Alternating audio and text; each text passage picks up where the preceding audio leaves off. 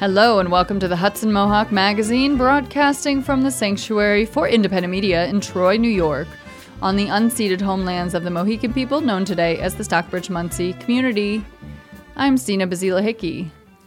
And I'm Jacob Boston. Today on the Hudson Mohawk Magazine, we begin with Mark Dunlea's coverage of the newly signed Clean Slate Act. Then Elizabeth E.P. Press brings us an interview about a bill that would offer reparations for slavery in New York State. Later on, Sina Basila Hickey gives us a look into how Friendsgiving will be celebrated at Cafe Euphoria. After that, Brea Barthel gives us a preview of the events happening at the Troy Public Library in November and December. Finally, for this week's The Rhythm Rebellion segment, Taina Asili interviews Ivelisse Diaz about the world of bomba. But first, here are the headlines. Albany's Free School started in 1968 on Elm Street in the Mansion neighborhood in Albany. It is the nation's oldest urban alternative school. However, it is close to closing as it only has one teacher and about a dozen students left, and its bills are mounting. In recent years, the Hudson Catskill Housing Coalition has been keeping the school afloat. Global Companies has applied for a state permit to open up a biodiesel operating facility at the Port of Albany. While some tout biodiesel as a cleaner alternative to fossil fuels, other groups say such fuels have environmental problems of their own. Some environmentalists also worry that the proposal could lead to the return of oil trains shipping crude oil from places like the Bacon of Fields of North Dakota to the port area. The Times-Union reports that at least some of the unionized workers with ShopRite will see extended health insurance coverage, severance payment, and a 401k lump sum payment after the five local grocery stores officially close on Saturday. More former students have filed sexual abuse claims against Huzak School in eastern Rensselaer County, charging that school officials 20 years ago failed to take action against several teachers they knew were acting improperly. The Albany County Sheriff's Office, as well as other county departments, can now hire staff who live outside of the county after the legislature repealed the residency requirement. The Gazette reports that plans to convert a former Key Bank building on Eastern Parkway into Schenectady's second retail cannabis dispensary are on hold after the city's planning commission tabled the proposal over a lack of details. The owners presently have a license to grow marijuana and have applied for a license to do retail sales. The Schenectady Police Department has received several federal funds to buy 52 new bulletproof vests, along with technology for officers, including night vision devices and a mobile license plate reader. Our next headline is from Public News Service. Rural New York organizations are working to tackle issues with rural housing. Rural counties throughout the state are suffering from aging housing stock and an ever-dwindling supply. The New York State Comptroller found in 2021, 10 rural counties had 5,500 fewer housing units than they did in 2016. Megan Murphy with the rural housing group Adirondack Roots says places like Essex County are seeing the ripple effects of rural New York's housing problems. The county itself has dozens of jobs that are going unfilled because one of the hardest parts of this is that hiring in people from outside, they're not able to find housing. So we're hearing this from healthcare institutions, we're hearing this from nonprofits and from others. She says solutions require new rental units and affordable housing projects in rural areas. Murphy adds that while most rural counties are facing a housing shortage, the problems look different in each place. Essex County, for example, needs increased funding for Adirondack Roots' existing home rehabilitation and New York State's mobile home replacement program. New York State is investing in rural areas. Several new rental developments have been built across the state in 2023. But Murphy says new projects are expensive and potential renters are already struggling to make ends meet with low wages. when you're talking about new builds, it really is how do we figure out how to create a situation where we can either reduce the cost of building or create a situation where there is a subsidy for folks so that they can get into new homes. She adds this also applies to maintaining existing homes. Murphy finds there isn't a silver bullet to the issues surrounding rural housing, but argues it will take an interconnected, holistic approach to solve them. Edwin J. Vieira reporting. Find our trust indicators at publicnewsservice.org. And that's it for headlines. For those of you just tuning in, you're listening to the Hudson Mohawk Magazine, listener-supported radio that builds community in Troy and the surrounding capital region through broad grassroots participation. Our content is produced by volunteers. To learn how you can contribute, go to mediasanctuary.org, email us at hmm@mediasanctuary.org, or call 518-272-2390. The governor has signed the Clean Slate Act into law, making over 2 million New Yorkers eligible for automatic sealing of their criminal records, making it easier for them to access jobs and various services. Lukey Forbes of the Hudson's Catskill Housing Coalition talked to Mark Dunlea about the importance of this new law. We're talking with Lukey Forbes, who is the campaign coordinator for the Hudson Catskill Housing Coalition.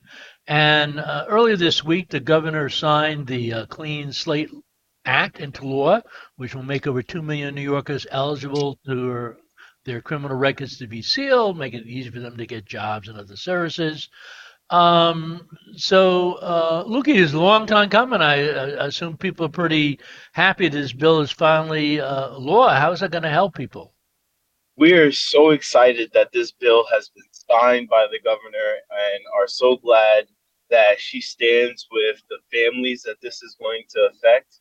This is going to help really generations of New Yorkers, as it will allow folks to have access to housing, job opportunities, and educational opportunities. The same things that we know not only lower the crime rate, but overall recidivism rate as well. In other states, we've seen stats that show that individuals who receive record sealings are actually less likely to commit get another conviction, even lower than the general public. So even lower than individuals who never committed a crime. Those individuals who have received record sealings, statistically, it's way lower of a risk for them to even think of reciting because of their access to now be able to really create stable lives for themselves. Now, I understand for misdemeanor, a person will have to wait for 3 years after they have finished their sentence and completed parole. Not all, a lot of felonies are not covered, but for felonies, you have to wait at least 8 years. Were there things in the law that's been passed that could be improved, or did you pretty much get what the advocates were looking for? And I also understand that a lot of the business community actually came out in favor of it because they also see it as a way to get more people employed.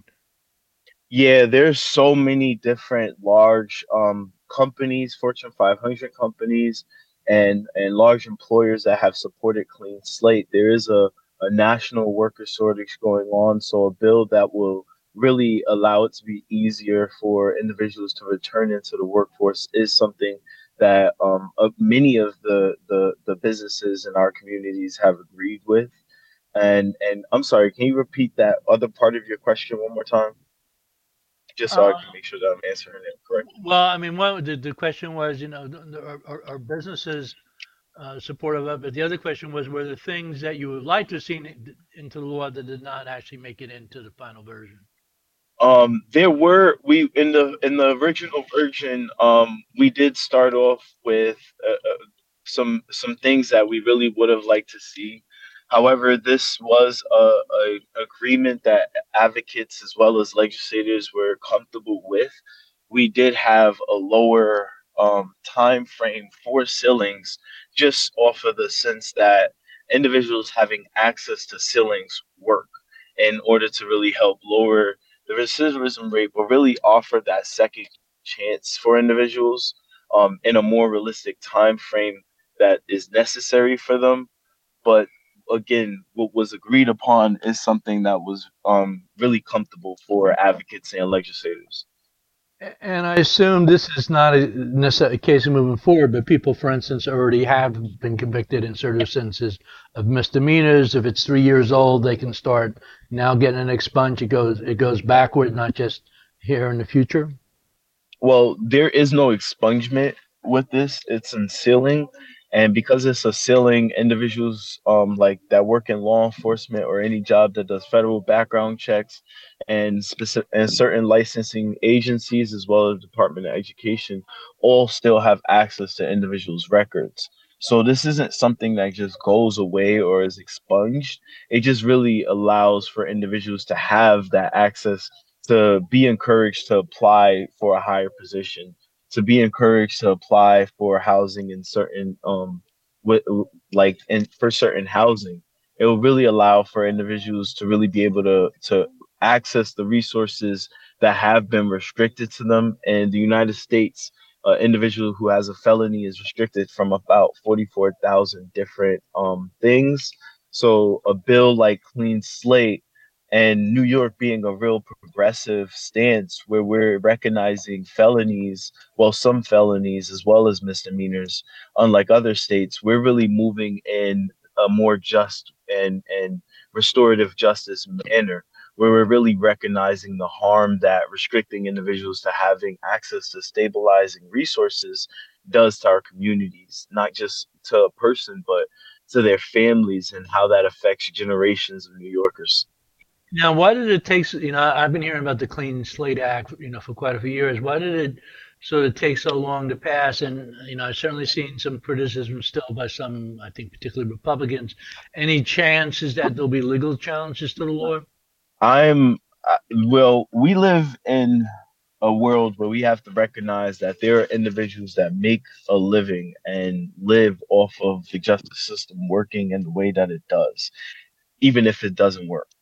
And we have to recognize that at times legislation is going to pass that goes against what we have been taught and what some legislators are going to say the answer is. However, Clean Slate is a no brainer bill. Not only does the statistics show it, but basic logic shows that Clean Slate works.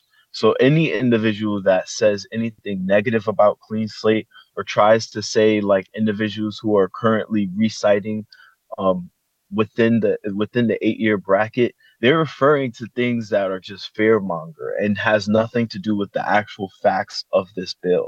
The facts of this bill is a person will have to complete their sentence, complete their time on post release, then complete 8 years without committing another infraction while still being limited on access to stabilizing resources. These are the people who have grind and shown and proved that they don't want to go back to prison, that they deserve access to a second chance, that they deserve to have the freedoms to be able to stabilize their lives for not only themselves but also their families, their loved ones, and their children's. And we can see that generational impact and how that's really going to affect New York and the rest of the country as we look at bills and policies like this, as we reimagine what public safety looks like, what housing bills look like, with what bills like this looks like. As someone who was incarcerated at the age of 15 years old, coming home and not only having a limited work experience other than what I had from while being in prison, where I was only paid pennies for my services. That's a different issue. But also the felony being a restricting factor. As someone who looks at history as I do this work, this is a legal form of segregation where we know that 80% of the individuals in New York alone are Black and Brown and Latinx, that make up the bracket of individuals who are going to be affected by this. Where I would see felons aren't allowed in certain brackets of life. It's like just another term for saying people who look like me aren't allowed. We know that Black and brown bodies make up the most of the prison system, so this is also a racial bill. this bill covers so many brackets, and that's why you see so many different people, places. I met so many people and different agencies, organizations supporting this bill, because this is a bill that really encompasses so many different values and reasonings why this makes sense. So anyone who speaks about it in a negative manner just does not want to identify the facts, does not want to have a actual logical conversation about how we keep New York safe, how we better spend taxpayer money, how we really how we really fix generations of New Yorkers. Those individuals just want fairmonger. They want to live in a society that only exacerbates the process. The problem, because they thrive off of this enforcement lifestyle that we live that we live by. I'll just mention you had, said 8 years. That's a wait period. That's for felonies. I believe for misdemeanors, it's 3 years. And not all felonies are covered. It exclude sex crimes and Class A felonies like murder and terrorism, arson, kidnapping, a Yeah, few others. yeah. So we've been talking with Lukey Forbes, Hudson Catskill Housing Coalition, about the finally getting the Clean Slate Act signed into law.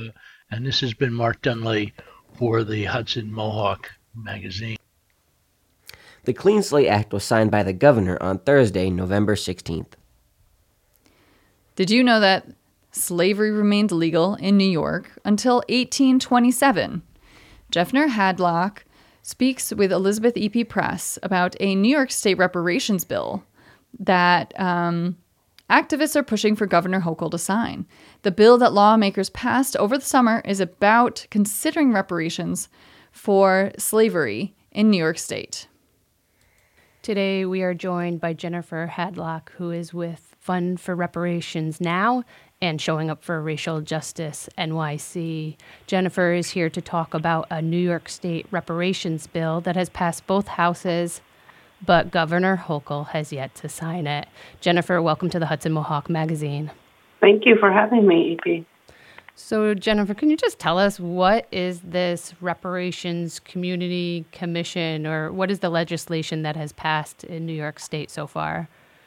So the bill would create a task force, a New York State commission to study reparations remedies, and it will hold hearings throughout New York State, hearing from various stakeholders, and then we'll make recommendations to the legislature for any suggested remedies it deems proper.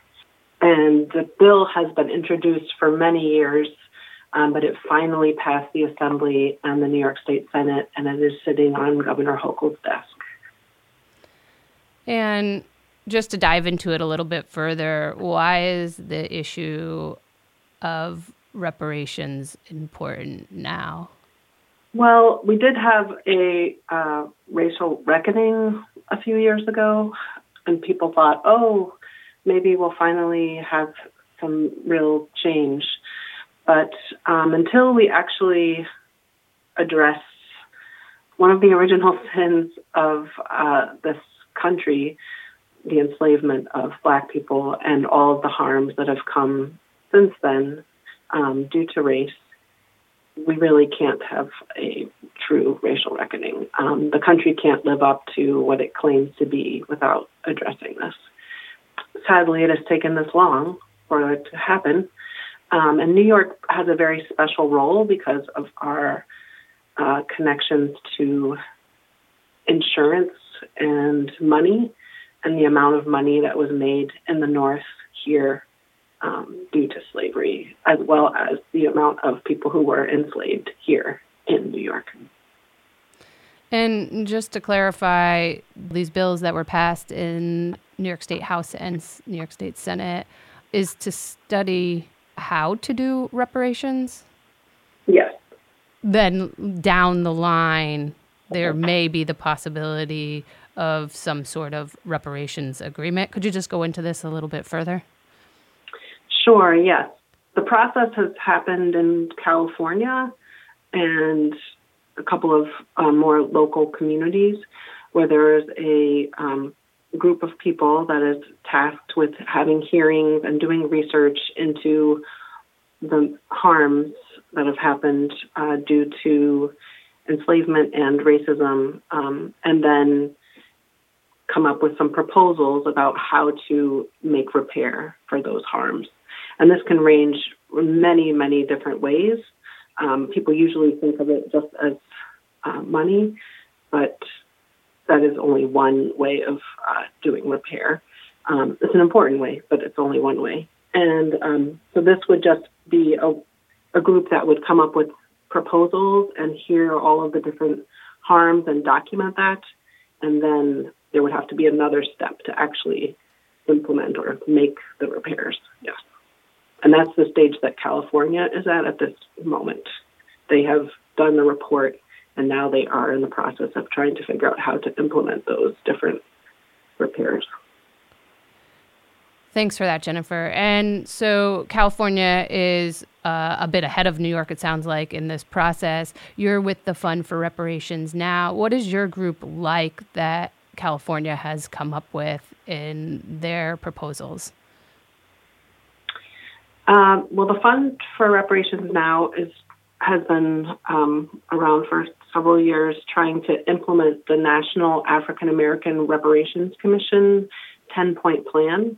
And there are 10 areas that NARC recommends for doing repair. It's a pretty detailed report. We like a lot of what California has done, and their report is really amazing. California did an amazing job of hosting hearings that were accessible and that lots and lots of people participated in. And they had some pretty intense conversations and got to discuss a lot of really important issues. And they've done an amazing report, which I recommend that people read to learn about the history of California and all of the harms that have happened there. I'm hoping that some of the things that came out, though, that may limit who is able to benefit will be better here in New York, and that we will be broader in thinking through how much harm has happened and that we can actually do repair in many ways instead of limiting. And, you know, you've mentioned that this bill passed both the House and the Senate in New York State, and Hochul has yet to sign it. On Monday, November 20th, there will be a rally in New York City calling for a road for reparations, calling for Hochul to sign this. Is that the objective? Or could you tell us a little bit more about this planned rally on November 20th? Yes. It's bringing together the New York City Black, Latino, and Asian Caucus and the New York State Black, Puerto Rican, Hispanic, and Asian caucuses to try to pressure Governor Hochul to sign the bill. And as a person of European descent who lives in New York City, I feel very strongly that this is an important bill to be signed by the governor, and I hope she will do the right thing and sign it so we can move forward. Now, Governor Hochul finally signed the Clean Slate bill this week. What do you know, or why do you think she has yet to sign the reparations bill? I don't know why she hasn't signed it. There actually were some changes at the very last minute in the session to try to make her more likely to sign it. She gets to appoint 3 people onto the commission, which was not in the original version of the bill. So I thought that would make it more likely that she would sign. And I don't think that she has made any public statement about why she hasn't signed yet. So, yes, she's still signing bills, so there is still hope that she will sign it. Now, Jennifer, as we start to wrap up this interview, I'm wondering what I haven't asked you that is important to know about this bill and your work around it. I think there's a perception that a lot of white people would be against this, but I actually find that a lot of people believe that it is necessary and that it is important and that there needs to be repair in order for us to be able to be a racially just society. And it's interesting to me that white people think other white people won't be for it, which just adds to this strange dynamic. But I asked everyone to call Governor Hochul and let her know that you think that she should sign this bill and that we need to have a reparations commission and actually do reparations. Jennifer Hadlock, thank you for joining us today on the Hudson Mohawk Magazine. Thank you so much, EP, for having me. That was Elizabeth E.P. Press talking with Jennifer Hadlock about a potential slavery reparations bill in New York State. For those just tuning in, I'm Sina Basila Hickey. And I'm Jacob Boston. You're listening to the Hudson Mohawk Magazine on the Hudson Mohawk Radio Network on WOOCLP 105.3 FM Troy, WOOGLP 92.7 FM Troy, WOOSLP 98.9 FM Schenectady, and WOOALP 106.9 FM Albany, and finally, streaming online at MediaSanctuary.org. This program comes from the Sanctuary for Independent Media in Troy, New York. If you like what you can hear, you can support this program by letting others know about our grassroots journalism. Find today's stories and more at MediaSanctuary.org. Friendsgiving is an important tradition for many that has been gaining traction over the years. Cafe Euphoria is offering a Friendsgiving menu and event, and Alaska spoke with correspondent Sina Basila Hickey about food, community, and the menu. So we're coming up on Thanksgiving and Indigenous Peoples Day, or Native American Heritage Day, and many people are celebrating Friendsgiving and sharing their lovely goods. And so here I am at Cafe Euphoria with Alaska. Could you please introduce yourself? Hi, my name's Alaska. I work here at Cafe Euphoria. You'll usually see me by the front making coffee drinks. How would you describe the food that is offered here? I would describe it as very cultural and also very wide with its variety on what you can change, especially since we offer a lot of non-meat options of typical meat dishes such as a BLT or a pulled pork sandwich. We offer the vegan form of those kinds of sandwiches, you know? So it makes sense that a place like Cafe Euphoria is hosting Friendsgiving.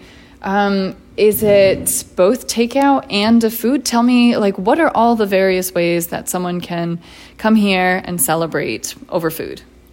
So people are welcome to get to go, but they are also welcome to stay here and eat and hang out like a normal Thanksgiving. This is for the kind of people who don't always have a family to go to on Thanksgiving or don't want to go. So, they're welcome here. This is sort of a place where people can come, sit down, eat, and if they don't want to do that, then they can always go to go as well. Is this happening on Thanksgiving or are there other days?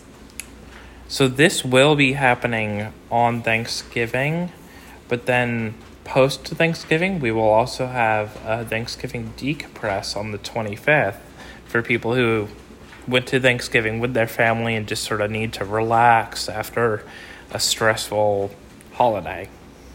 What did you call it? A decompress? Decompress. Decompress. So really it's focused on mind, body, soul, just taking some time after what is not always an easy holiday. Yes.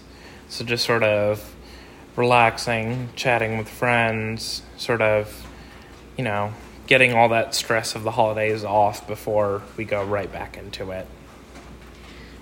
Even though there's a colonial history to Thanksgiving, the purpose that a lot of people take from it now is the community aspect of it. Cafe Euphoria is a really important place for community. What if somebody hasn't been here and is looking for a community? How would you describe what's unique about this place? I think what makes us unique is more than what we offer in food and drink. I think it's the amount of events that we have where community is very welcome and encouraged. Our game nights are very family focused. We have our open mics, which are more adult focused. So there's really something for everyone here in terms of events or just hanging out in general. There's a lot of space for people to just be able to chat and relax.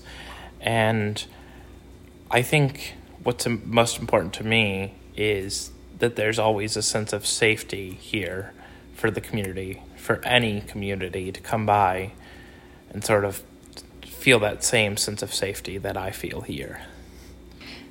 How long have you been working at Cafe Euphoria, and how have you seen it grow over that time that you've been working here? I've been working since March, and I've seen a lot of people come and go since then, but I've seen so much improvement within both the front and the back of the house. It's almost like these well-oiled gears now that are running together really well. And I think we've definitely expanded our community and gotten our message out there that, hey, you're welcome here. This is the place to be, you know?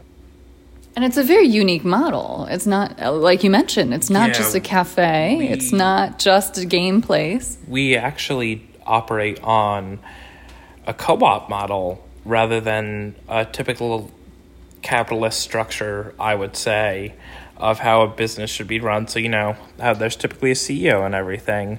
Here, though, it's like we're all the CEOs and we're all the workers, which I think is really good because it gives you more of this open field to discuss things and come up with ideas rather than this static company structure where someone at top makes a choice and then everyone just has to deal with it. These things can be talked over, we think about it, we mull them over, and we really try and work together to make this place the best that it can be.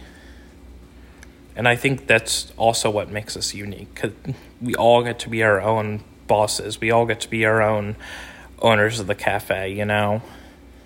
Why would you say that the co-op model isn't more frequently utilized? Is it a difficult structure, or do people just gravitate towards power structures? Do you have any insight on that?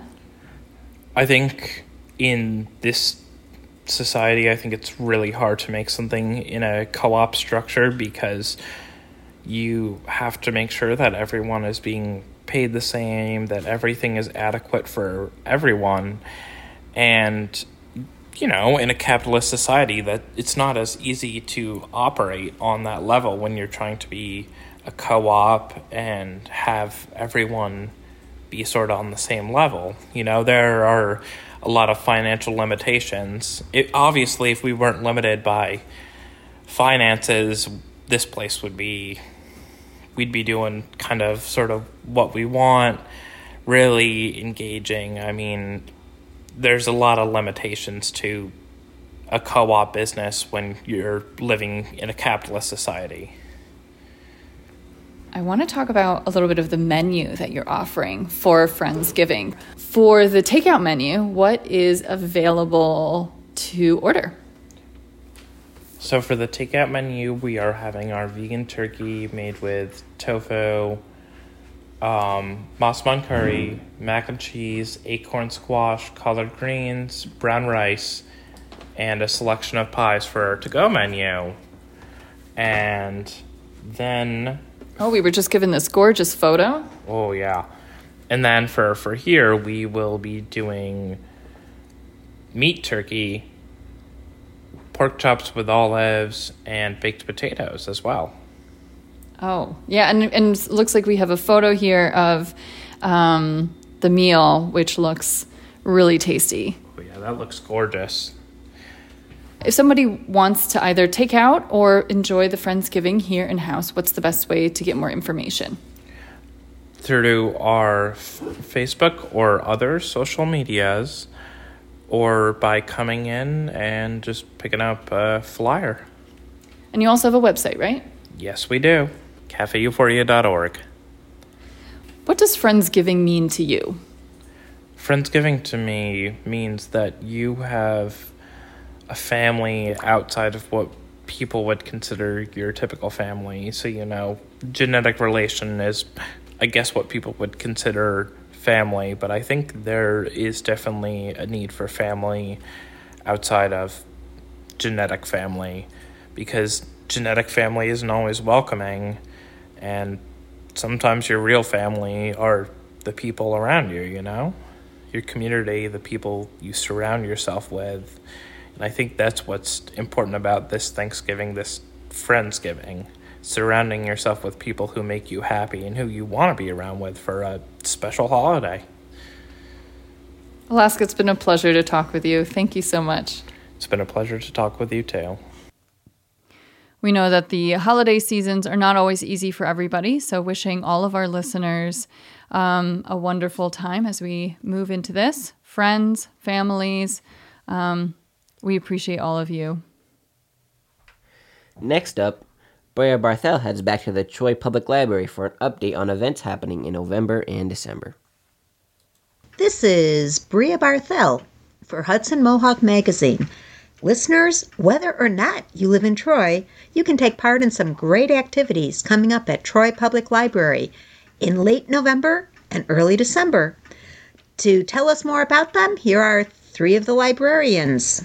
Now we have Lori Dreyer, manager of the Lansingburg branch of Troy Public Library, to tell us about some upcoming events. Hi, Brea. We have some great events coming up. On Tuesday, November 28th, we are making Tree of Life pendants. We're doing a workshop here at the Lansingburg branch of the library. That starts at 5 p.m. All the supplies are provided. You are going to want to register for that one on our website, www.thetroylibrary.org. Head over to the right part of that website and go to library events to get to our calendar and sign up. After that, we have Knit Basic Scarves at the main library. That's happening on Wednesday, November 29th at 10 a.m. And then that same day, November 29th at 2 p.m., we are discussing Tiffany Yannick's The Land of Love and Drowning here at the Lansingburg Branch Library. I'm sorry, you're discussing what? Tiffany Yannick, that's the author, and she wrote The Land of Love and Drowning for our contemporary book club. Okay, I love Tiffany lamps and Louis Tiffany stained glass, so I was trying to figure out what that was. Okay. Oh, yeah, no, she's an author. I haven't started the book yet. I'm really looking forward to it, but we do have copies here, so come and get one. So let's see. Friday, December the 1st from 10 to 11 a.m., we have Bring Your Own Device Tech Help. So you can come in, bring your phone, bring your iPad, bring your tablet, and you can get some help from folks here at the library. That's here at the Lansingburg branch. I actually went for tech help at the Albany Public Library a couple months ago, and I was rather relieved to see that the person helping me was older than 12 years old. Yes. Yeah, we do purposely seek out people who appear to be middle-aged. We age them up. No, I'm just kidding. No, all of our staff are trained in tech device help, so you can always stop in and ask, especially if you're asking about an audiobook or an ebook or something like that. All of our library staff know how to do that kind of thing. Okay, and then you've got other things? We always have other things, Brea. Let's see. Saturday, December 2nd, we have a couple of great programs. So at noon here at the branch, we are going to have a WMHT story time with Barbara Lucas reading Bear Snores On. So all the kids that attend that will get to see a reading of the book, get to make some crafts, and they'll get a copy of the book to take home, which is great. And then 3 p.m. on that same day, we have a history of the writing of 'Twas the Night Before Christmas, which I don't know if you know this, Brea, but we have a copy of the original 'Twas the Night Before Christmas. It's going to be on display for the Victorian Stroll this year, and that's why we're having this program the day before the Victorian Stroll at 3 p.m. I didn't know you had the copy, but I do know that 'Twas the Night Before Christmas was originally published by the Troy Sentinel newspaper. Here in Troy, New York, was the very first publication. Yes, that's right. Yeah, absolutely. And we have a copy of it. It's going to we got a beautiful display case that we're putting it in. It'll be right there on the first floor. Everybody can stop and see it in preparation for, the Victorian Stroll and the Christmas holidays. And the date again for the Victorian Stroll and when that copy will be on display is? So the date of our lecture on the history of 'Twas the Night Before Christmas is Saturday, December 2nd at 3 p.m. And the book will be on display at that time. And then the Victorian Stroll is the next day, the 3rd of December. We won't be open because it's a Sunday, and we do give our employees time to, have a little reprieve. But everyone is welcome. That is a public event in downtown Troy. Thanks. That was Lori Dreyer, branch manager of the Lansingburg branch of Troy Public Library, sharing some of the many activities coming up. Check out their website. Thanks, Lori. Thank you, Brea. And I'm here with Carol Roberts, Young People's Services Librarian at Troy Public Library, to hear about some of the upcoming programs for young people. Carol? Hey there. Thanks so much for having me. I just want to let your listeners know that we have a Teen Anime Club, which is on the fourth Wednesday of the month at the main library from 6 to 7. We also do a regular story time on Thursday mornings at 10:30, and that's for ages 0 to 5 with a caregiver. And then we also have Take and Make kits, which are fun crafts and activities that parents can pick up at the library for the kids. We have them for teens, and we also have them for younger kids. Anything else? Every Saturday, we have Greta the Reading Dog. She's a big, lovable Labradoodle, and she loves to be read to. And this is a great opportunity if your child struggles with reading. They can help build reading confidence. And also, we have decodable readers, which are wonderful for kids that are just starting to read on their own. And also, if your child has any sort of reading difficulty, such as dyslexia, we have books that will help with that too. Okay, I encourage people to stop by the Troy Public Library at 100 2nd Street because they always have flyers about other activities that come up and lots of wonderful things. Stop in at the Young People's Services area just inside the door to see what's going on. And Carol, thanks for your help. Thank you, Brea. And now we're checking in with Ian Hauk of Troy Public Library's main branch, head of Adult and Reference Services, to hear about some of the upcoming activities at the main branch. All right. So it is still November, so we are still having our last NaNoWriMo group meetups. So anyone participating in NaNoWriMo or is wrapping up, we would love to have you here for our group. That our next meeting is on the 28th. We do that between 10 and 11:30 a.m. NaNoWriMo. The National Novel Writing Month. Okay. Great. And what else you got going on? On Wednesday the 29th at 6 p.m., we have an open knitting group that's been meeting here at the library. And then on the 30th, we are hosting a part one of a community coloring book activity. So part one, registration is required for this event. And then on Saturday, December 2nd, we have a big event coming up. It is the history of 'Twas the Night Before Christmas. We are hosting that because for those that don't know, 'Twas the Night Before Christmas does have a local Troy, New York tie. Indeed, and I was in the audience for the court trial in Troy a few years ago about did Clement Moore really write it? Great event. I wish they'd bring that back. Now, you mentioned the knitting, and we're in a second floor room in the library where there is a couple shelves of different color yarns and crochet hooks and books on knitting. Do people have to bring their own needles, or do people have to bring anything, or do you supply everything? So these are actually things that have been left by the group. So you are, of course, welcome to bring your own things, and but sharing, I don't think would be too much of a problem. Knitters tend to be very friendly and shareable group of people. Anything else going on? Or sneak previews for December? In December, we are also having a gingerbread event that is taking place on the 14th. So registration is required for this event. When you register, you will be asked a question of how many people will be in your group.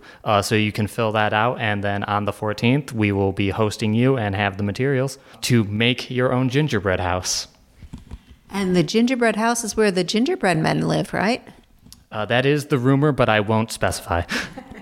Okay, that was Ian Hauk, Adult and Reference Services at Troy Public Library. at 102nd Street in Troy. The website is thetroylibrary.org for more information. Thanks, Ian. Thank you.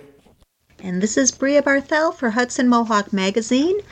One of the things I'm thankful for this season is how Lori Dreyer, Carol Roberts, and Ian Hauk join me each month to bring us their news on activities and their book recommendations. And thanks to you, our listeners, for making it all worthwhile. Brea Barthel has a tremendous collection of stories from the local libraries, wonderful book lists in those stories, and you can find them at mediasanctuary.org. On this week's episode of Rhythm Rebellion, Taina Asili talks with Ivelisse Diaz about the world of bomba. Ivelisse shares her journey from learning bomba as a child to becoming director of La Escuela Bomba de Corazon, based in Chicago's Humboldt Park community. Welcome back to another episode of The Rhythm of Rebellion. I'm your host, Taina Asili, and today we have the privilege of delving into the vibrant world of the Puerto Rican musical tradition of bomba through the extraordinary journey of Ivelisse Bombera de Corazon Diaz. Bomba is an Afro-Puerto Rican musical tradition that emerged 400 years ago during the enslavement of our West African ancestors. It incorporates dance, song, and percussive instruments including the drum, also called a barril, as well as maraca. And like many Afro-Indigenous folkloric traditions, it was manifested as a way to reclaim our humanity in the face of inhumanity. Century upon century, it has been passed down through the bodies and voices of stewards keeping this tradition alive, maintaining bombazos, or spaces where bomba is practiced, as a way to help us to remember who we are and where we come from. It's now a tradition that's practiced not only in Puerto Rico, but throughout the diaspora, wherever Puerto Ricans reside, from New York City to San Francisco to Chicago. Ivelisse was born and raised in Humboldt Park, the heart of Chicago's Puerto Rican community. Her journey into bomba began at a young age under the loving mentorship of her uncle Eli S. Rodriguez, a founding member of Chicago's first bomba y plena collective, Grupo Yuba. Ivelisse's thunderous yet melodic vocals, even at the age of 14, led her to become a lead vocalist in the group. Continuing this legacy, Ivelisse became founding member and lead vocalist of Bomba con Bulla, the director of the all-women ensemble Las Bompleneras, and is now director of Bomberes de Cora. She's also founder and director of La Escuelita Bombera de Corazon, which provides classes and workshops covering bomba percussion, dance, vocals, and history. Hello, Ivelisse. Welcome to the Rhythm of Rebellion. How are you? I'm good. How are you? Thank you for having me. You started doing bomba with family at such a young age. And I was wondering if you could share a little bit about how those early experiences and that guidance shaped you. Being in bomba since a little kid, right? Since I was 5 years old. And I say 5 because 5 is when I literally remember, practicing basic step. Like I can go back to remembering when I met discipline. First time I met discipline. First time I met dedication. And I started understanding that, whoa, I'm dancing with the rhythm that my body holds, but there's more to this. Now I'm 5 and 6 years old and I'm committed. I'm invested. I love it. I love how I feel. And, coming from a family that's so pro cultura, Puerto Rico, I'm here, we're from Guayama, the southern side of Puerto Rico. And coming from a family where we held down traditions, mi abuelo, mi abuela, my mom, my uncle, my aunt, from cooking to el lenguaje. So instead of those being things that we were ashamed of, it was things that we use as power tools to continue to produce that. The kids in this family, they're going to speak Spanish because once you enter public schools, in the diaspora, everything is English, And right. So I was raised in a home that was very clear and just surrounded by women that were very progressive and innovators. This is how we woke up every day, and let's do bomba. My aunt making the skirts and my tío Eli making the vejigante masks y panderos and coming together with other practitioners and families that were like, bomba needs to be here in Chicago también. Acuérdate, these are... It's a flood of Puerto Ricans coming from into New York and Chicago. So we're like, oof, ya este avión, this 4.5-hour flight already feel a little bit disconnected. Vamos a hacer un caldero de arroz. Vamos a hacer esto. Vamos a conocer que it's the smells, right? And so those experiences, like before I start talking about a basic step, una falda or un barril de bomba, like this is the tones of voices, the way that you see. Every time you come into a house, tienes que pedir la bendición. Esa disciplina familiar and love is what really molded me to like have this orgullo and this deep like investment, dedication, love to what La Cultura stands for. And this is beautiful Black music. This is music of liberation. This is music of resistance. This is music that is a language. And that's what bomba started.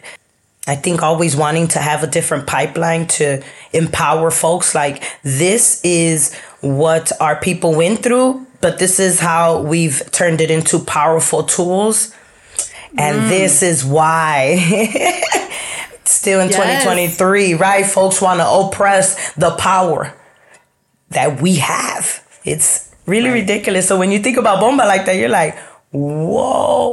I wanted to understand a little bit more about how bomba is being utilized today in our social movements as a liberation practice. When we talk about bomba and a social movement, right? I think one of the moments that I was like, wow, like we have entered a different level of bomba where now we need to start talking, matching, right? Musicality with our conciencia. When we talk about Black Lives Matter, when we took out, it was like a repeated history, ¿verdad? Tú sabes, when we talk about how we used it, and si no nos iban a escuchar, íbamos a tocar barriles, how we use it with protests, how we write songs to let you know how we want the power of chanting.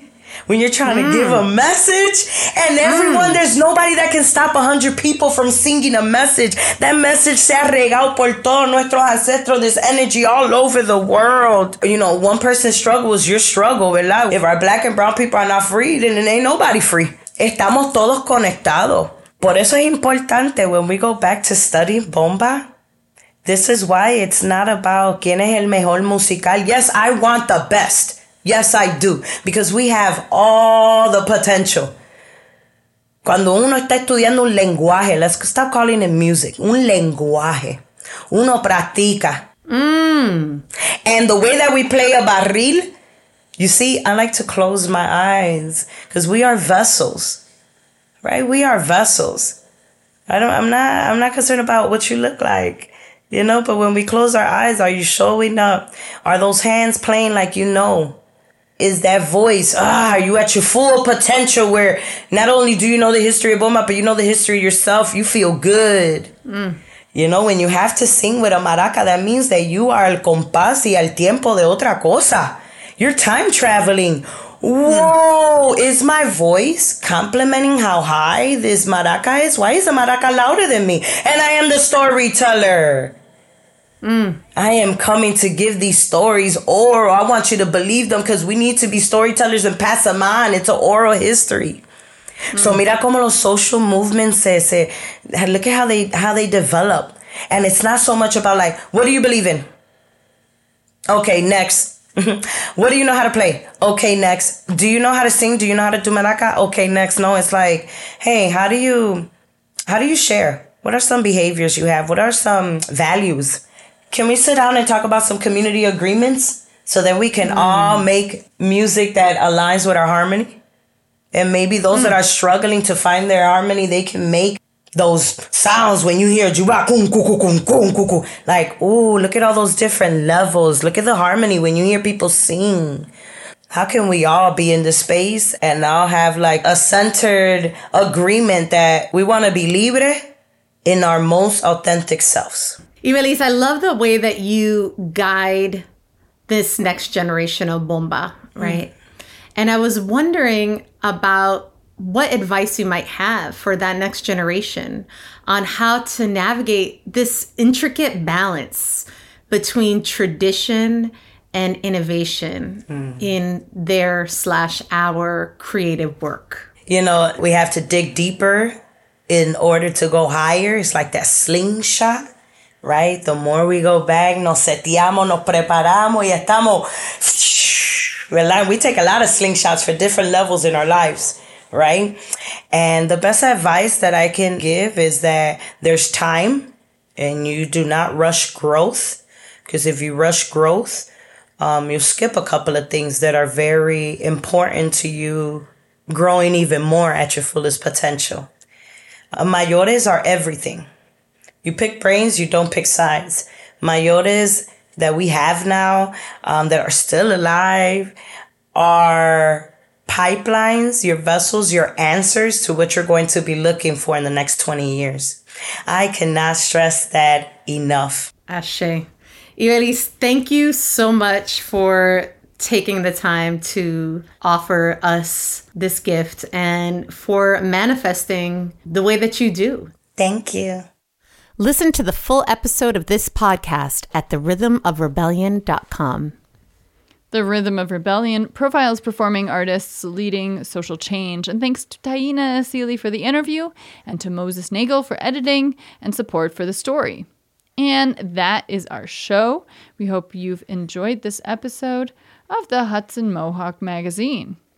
I'm Sina Basila Hickey. And I'm Jacob Boston. Our engineer is also Sina Basila Hickey. We thank all our volunteers who make today's episode possible. Shouts to Mark Dunlea, Elizabeth EP Press, Brea Barthel. I always mess this name up. Let me say it right. Taina Asili. Taina Asili. And Moses Nagel.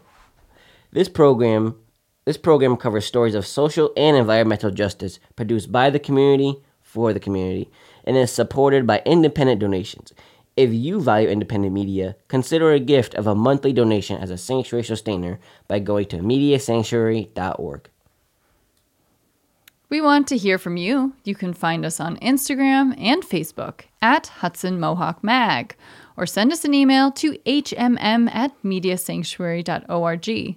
Tune in weekdays at 7 a.m., 9 a.m., and 6 p.m. to hear local news or stream Sanctuary Radio at mediasanctuary.org.